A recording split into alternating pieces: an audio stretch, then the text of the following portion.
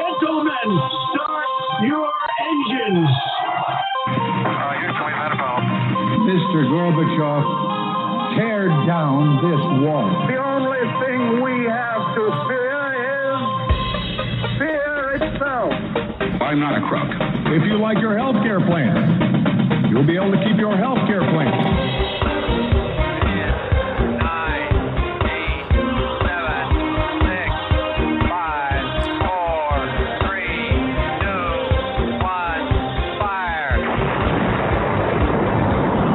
You're listening to Jim Paris Live, your source for the latest news on money, politics, prophecy, and preparedness. And now your host, the editor-in-chief of ChristianMoney.com and the author of more than 30 books, Jim Paris. All right. Hello, everybody. Welcome to our guest segment. Super excited to have him back. One of our most popular guests, the most downloads. I think, maybe up in the top 2 or 3 of all of our guests in terms of downloads. People love this stuff to talk about Scientology. And Tony Ortega is here. His blog is The Underground Bunker. You can just Google that and you want to bookmark it. If you do RSS feeds or use Feedly or one of those, you want to go ahead and add this to your feed because every single day he posts a new article about Scientology, and there's always something new going on. That's why we have him on 4 or 5 times a year. And Tony, good to have you with us, sir. Jim, it's always good to talk to you, man. All right, good to have you with us. I'm going to turn you up a little bit if you could get a little bit closer to your mic or your phone, whatever you're on tonight, so we don't want to miss one single word. I want to just go through some of your blog articles. Let's start, though, with the Danny Masterson case. What's the latest on that? I was reading there's like the civil case and the criminal case, and this is still ongoing. It's not resolved yet. Oh, yeah. The criminal case is the important one. And Judge Olmedo set a trial date of August 29th. And I think she's going to be pretty firm about that. But in the meantime, in just a few weeks, on February 8th, there's going to be a hearing where Danny's defense team is going to try to overturn her decision to bound him over for trial. They're doing what's called a 995 hearing, which is a particular kind of hearing questioning the ruling after the preliminary hearing in May. So in May in Los Angeles, there was this amazing 4-day hearing. I was in the front row of the courtroom for the whole thing. And, the judge, the 3 accusers got to go into the courtroom and testify live on the witness stand. It was an amazing 4 days of testimony, really brutal. And at the end of it, the judge decided, yes, there is enough evidence to hold Danny Masterson for trial. So on February 8th, his defense team is trying to overturn that, and they're going to a different judge.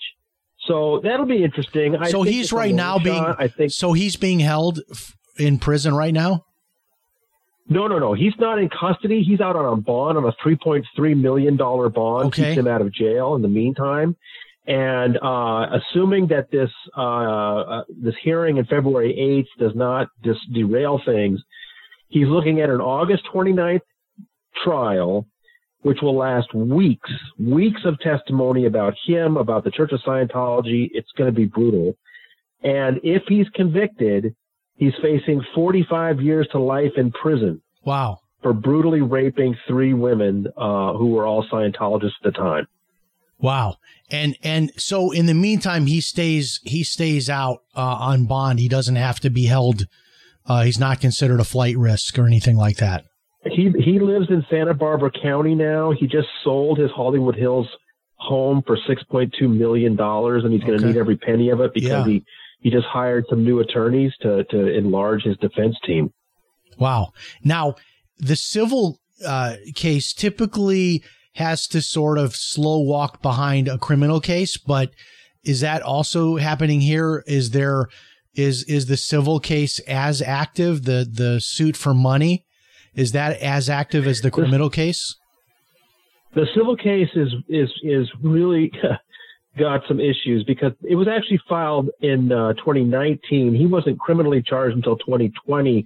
So the civil lawsuit came first, but then the women sued Danny and they sued the Church of Scientology, not over the rape allegations, but over allegations that they've been harassed for coming forward.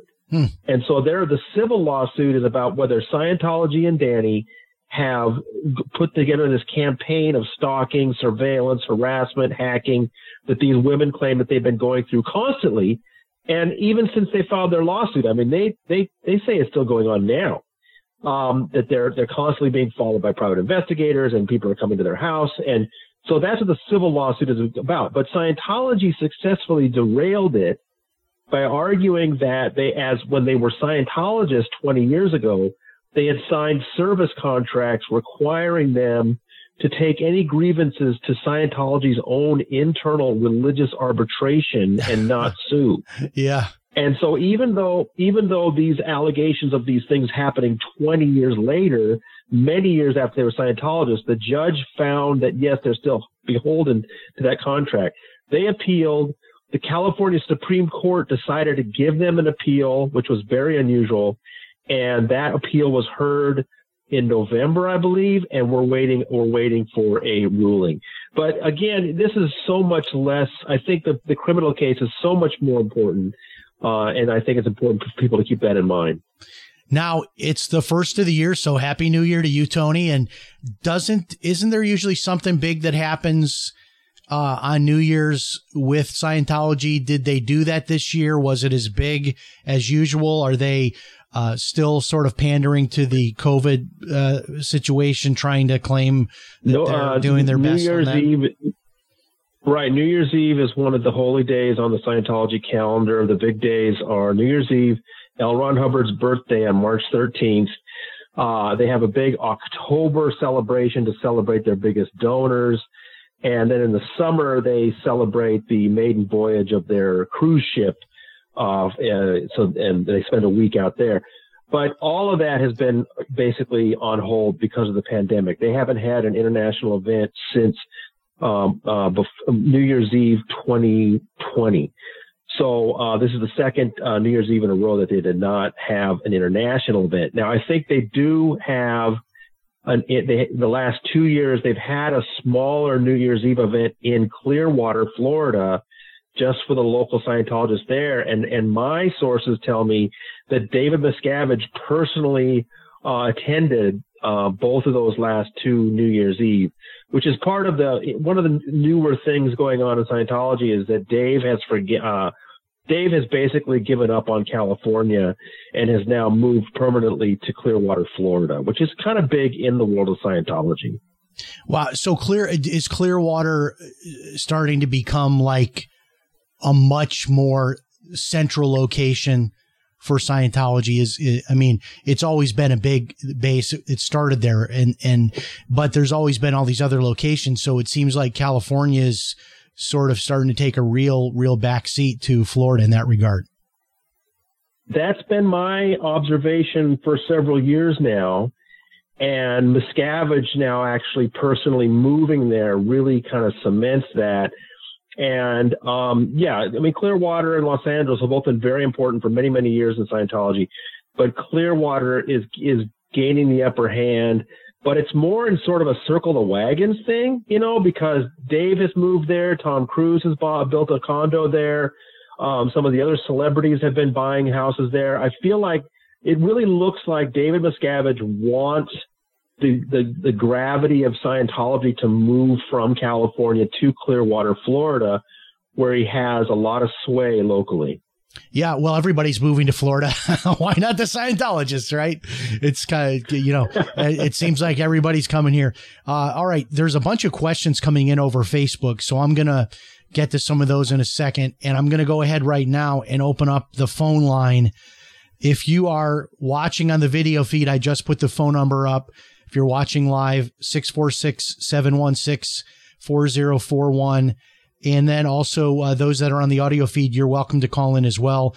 Write it down, 646-716-4041. Anything you want to ask about Scientology. And the questions are pouring in over Facebook. I will get to those in a minute, but I want to go back to your blog. Tell us about this story of Ron Hubbard taking on squirrels. That was funny. Yeah, this is an important early document in Scientology history. I thought it was a good opportunity to show it to my readers, because one of the questions that comes up is, Scientology is always accused of being harassing, surveilling, doing dirty tricks on people. And I think it's important that people understand this is built into their DNA. It goes back to the early 50s, but particularly in 1959, L. Ron Hubbard literally wrote down his message for how to deal with enemies. And as he says in there, if anybody attacks Scientology, I always even the score. I mean, that's the mentality of Scientology. So what he was dealing with in particular was, keep in mind that when Hubbard started all this in 1950, he published a book called Dianetics, and the subtitle was The Modern Science of Mental Health. And for the first few years, at least, he told people that this was a new science, and he was a scientist, and he had found new scientific approaches to the human mind. And his early followers accepted him at that, level. They did believe it was a science. Well, Jim, one of the bedrock natures of science is that one person may discover something, but other people should be able to replicate those results, right? It's not tied to a particular person. I mean, Newton discovered gravity, right? But that doesn't mean that he owns the concept. Okay. So early Dianeticists and early Scientologists took Hubbard at his word and said, okay, I like this. I like these ideas. Now I'm going to go develop them on my own. And so there were a lot of splinter groups early in Dianetics history, and that drove Hubbard crazy. He hated the fact that there were people out there doing new things with his ideas. And so this document was how he decided to crack down on those people, and he had a word for them. He called them squirrels. And to this day in Scientology, anybody who uses Scientology outside of the official church is called a squirrel. And there's no worse thing you can call a Scientologist than to call him a squirrel. That means that he's betraying L. Ron Hubbard's original intent. So I've been called squirrely, but not actually a squirrel. And I'm also a fan of Rocky, the squirrel, from Rocky and Bullwinkle. Sure. So there's a little bit of a connection there. Yeah. Now, okay. So Robert wants to know, how does the Commodore of the Sea organization fit into today's Scientology? Well, there was only one Commodore, and that was L. Ron Hubbard. And that's the title he gave himself when he took Scientology to sea in 1967 because he was getting too much heat in both the United States and in England.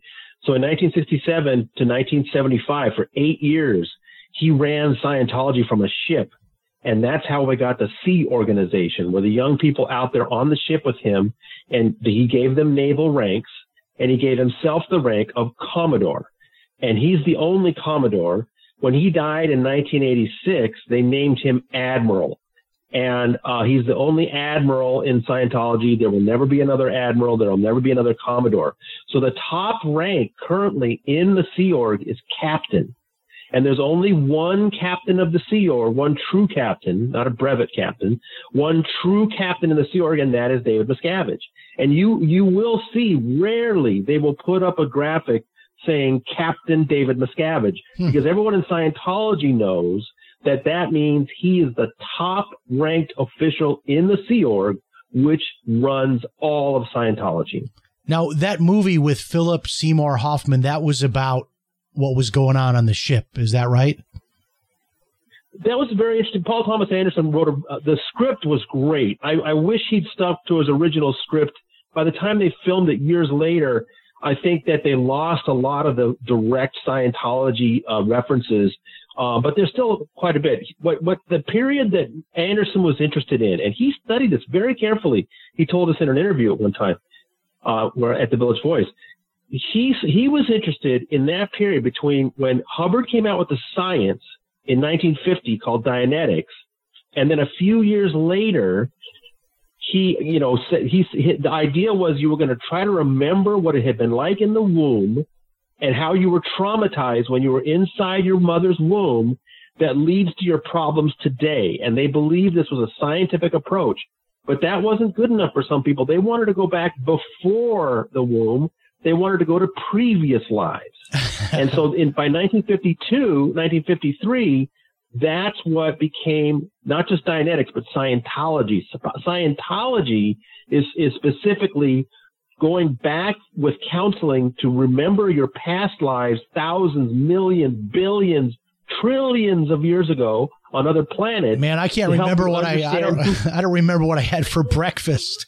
I could never get into that. That is insane. So that in that early history, there were some of his early followers that did not like that it seemed to be going into this science fiction bizarre area. Yeah. That's what The Master is about. That's what that movie is about. It is the Laura Dern character saying, hey, you know, she objects. They're going from this science she believed in into this fantasy. And Philip Seymour Hoffman's character, Lancaster Dodd, is dealing with that. I thought it was amazing that he picked that one little particular moment in Scientology history to illustrate for his film. Yeah, from what I've read, a lot of strange things happened with that ship. It like ran out of supplies and it was stranded at sea and was denied, getting into certain ports. It sounded like not a very fun. It was not the Love Boat. Let's leave it at that, right? I mean, being on that ship was probably not a very pleasant experience for people. You know, some of the people that were on that ship, though, they remembered fondly. I mean, you know, when you're young and you go through difficult situations, when you're older, you kind of look back and think, hey, that was kind of an epic trip, even if we ran out of fuel and got stranded and all that. You know what I'm saying? It's like you tend to. So there are books out now by people that went through that who people saying like Janice Grady that they really enjoyed those times, even though they recognize that what Hubbard was putting out was a lot of nonsense. Yeah. I mean, who doesn't have a story about running out of gas and walking distances, and then you run into someone you know, and turns out to be, like Ferris Bueller's Day Off. You end up having just incredible time out of some horrible situation like that. Wendy wants to know, where is Shelly Miscavige? What is the talk? She asks here. Right. So I've written about this extensively over the last 8 or 9 years, that David Miscavige's wife, Shelly Miscavige, who at one point was helping Dave run the organization, disappeared in August or September 2005. I have written many times at my website, if you just type in Shelly Miscavige and Tony Ortega, it will come up.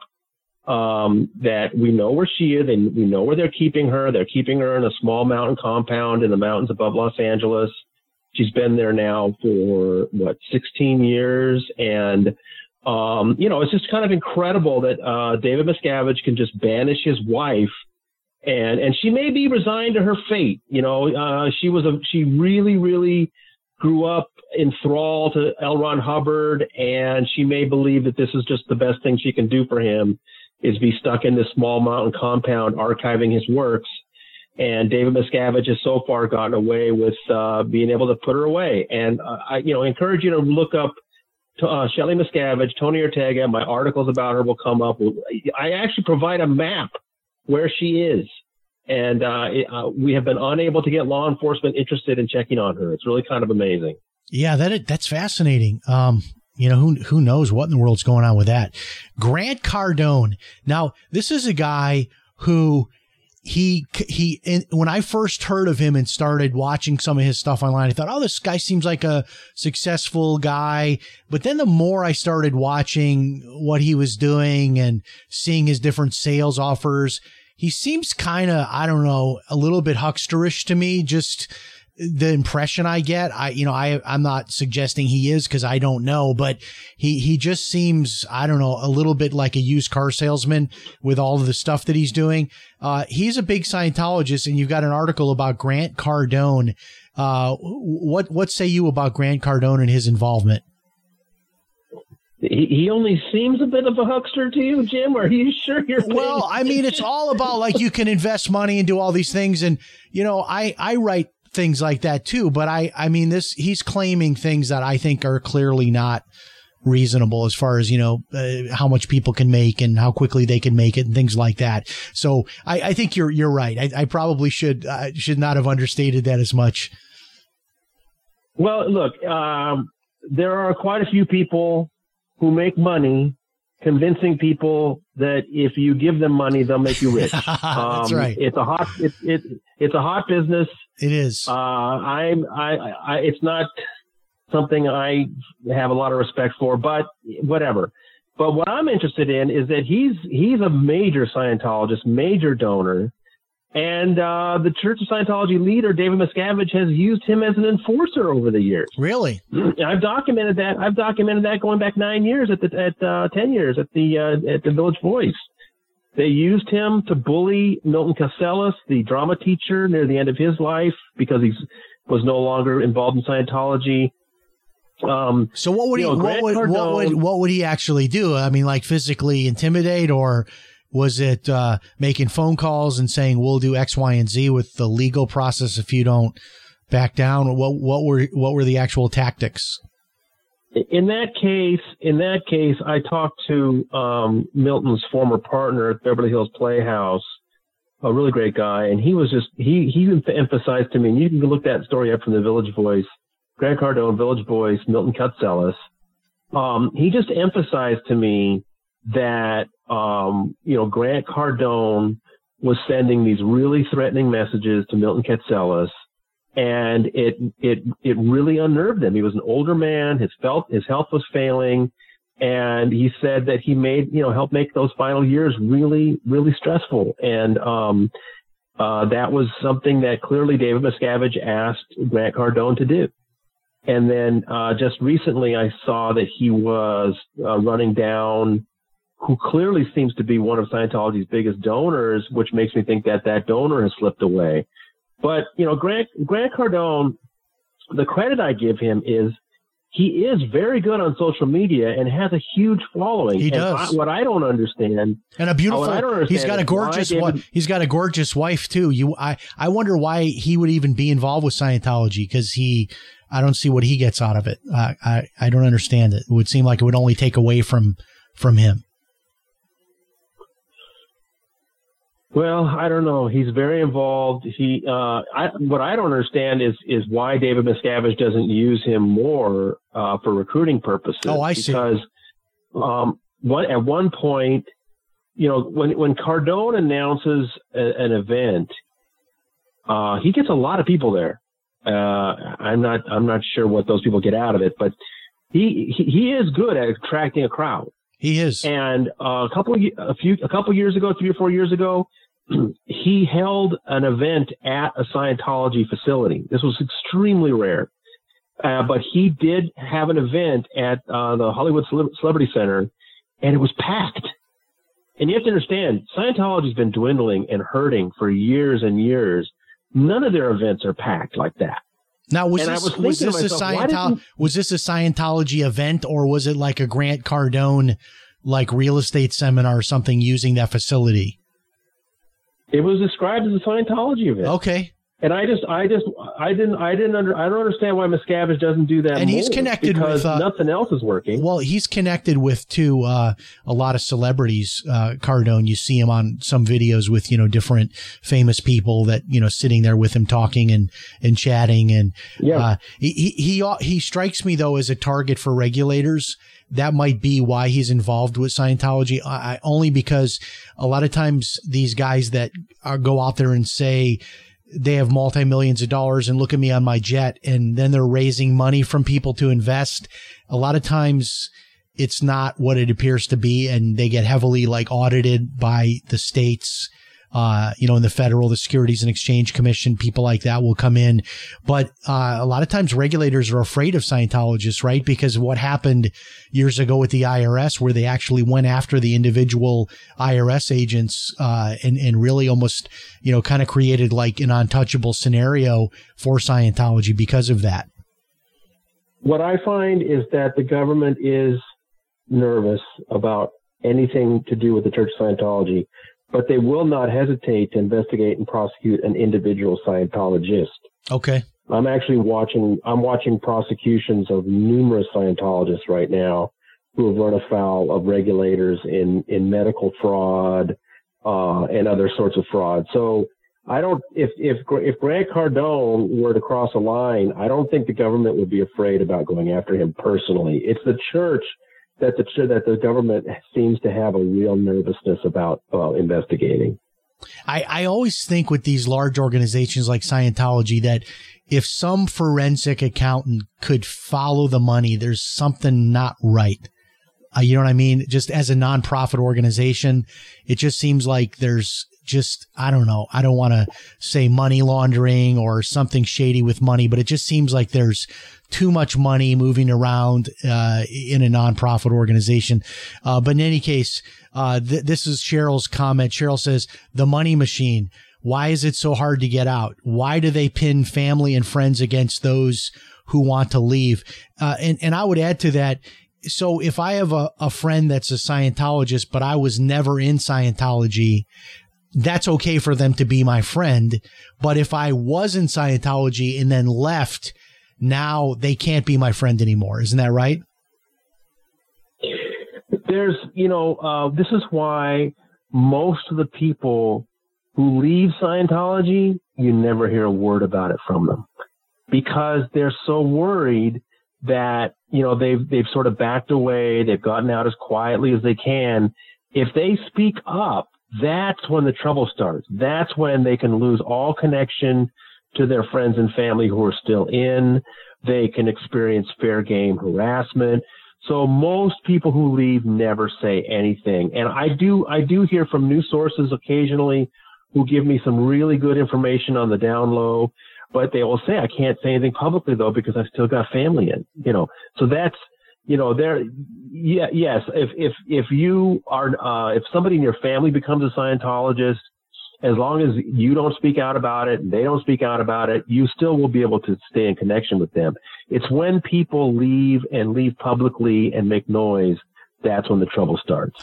And the last story we're going to get to tonight is this story about Chase Bank.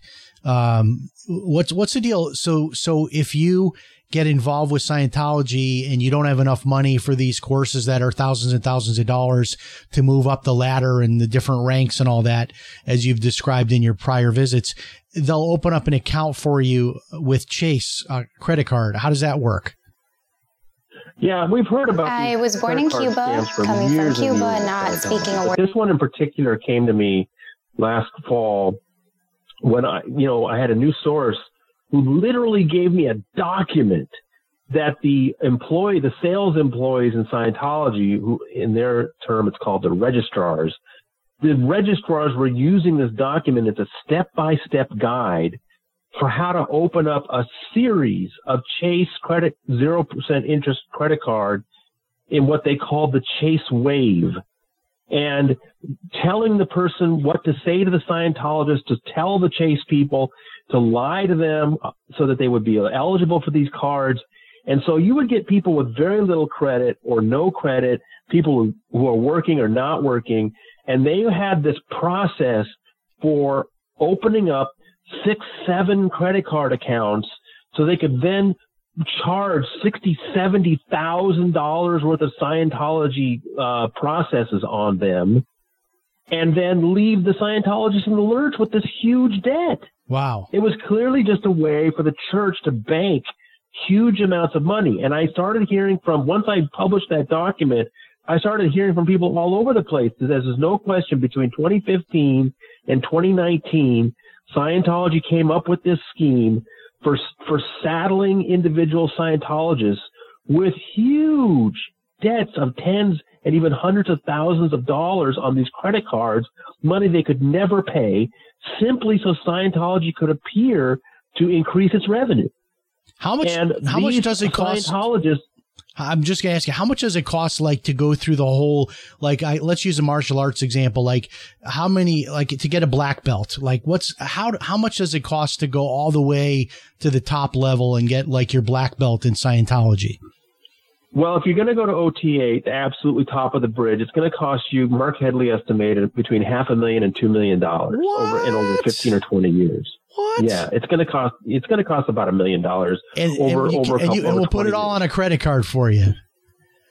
But in the meantime, to get going, they want to bank $50,000-$60,000 to get you up to clear. Yeah. And then what these various Scientologists were all telling me was that eventually Chase figured out what was going on and blacklisted Scientology in 2019. I haven't confirmed that with Chase. I don't know. I've got all these different Scientologists coming forward telling this happened, but that it was like this temporary way of increasing revenue in a false way that left all kinds of Scientologists in huge debt. And then the pandemic hit. And then suddenly it became even more difficult to get revenue. So I think personally, based on these news leaks I'm getting, these news sources, I think Scientology is in pretty big trouble right now. But David Miscavige is still doing his best to make it look like, everything's fine. And so I don't know. I think this next year or two are going to be pretty tough for the Church of Scientology. And so what's going to be the big story that you're going to, covering, the next few months? Is it probably the Danny Masterson story? Is that the biggest story?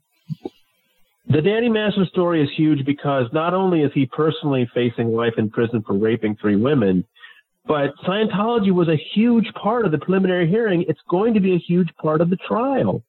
And Scientology's worried about it. Danny Masterson's worried about it. And I just think it's going to be really fascinating to see this battle brewing and then break out in August. And, I'm hoping to be there in Los Angeles to be in the front row again and watch this whole thing. So I think it's going to be a very intriguing moment for the Church of Scientology. And a lot of national news coverage, and that'll be bad for Scientology because everybody will be hearing that in that context about Scientology in a rape trial, which can't be good for anybody. I don't know how you can overcome that, but maybe Grant Cardone could hold a seminar across the street from the courthouse and get everybody distracted. Tony Ortega, tell people how they can follow you online and any other events you have coming up or speaking engagements or any books that you want to pitch, anything else. Please come to TonyOrtega.org, my website, The Underground Bunker. We have a news story every morning at 7 a.m. Eastern. On Twitter, I'm Tony Ortega94. And, please come and be part of the conversation. Every day we've got a new story. We've got a great commenting community that really knowledgeable folks. And we have a lot of fun. Very good, sir. Thank you so much for being with us. It's always fun. Always glad to be on your show, Jim. Thank you, sir. God bless. All right. I love having that guy on. I don't know. Why am I so fascinated with Scientology? What is it about that? I can't get enough. I can't get enough. And I guess that's not uncommon with that 3 years of that success of that Leah Remini show, Scientology, The Aftermath. It's something I think a lot of people are fascinated by. And we'll keep bringing Tony Ortega back at least, 4 or 5 times a year, and excited to have him back to help us start out the brand new year. Thanks so much for joining us tonight. Remember, next week, we're here at 9 o'clock Eastern. Our guest next week will be talking about marriage with Joe and Cindy Farini. These are some great people. Looking forward to that interview. God bless. Remember, if it's Sunday night, it's Jim Paris Live. So long, everybody.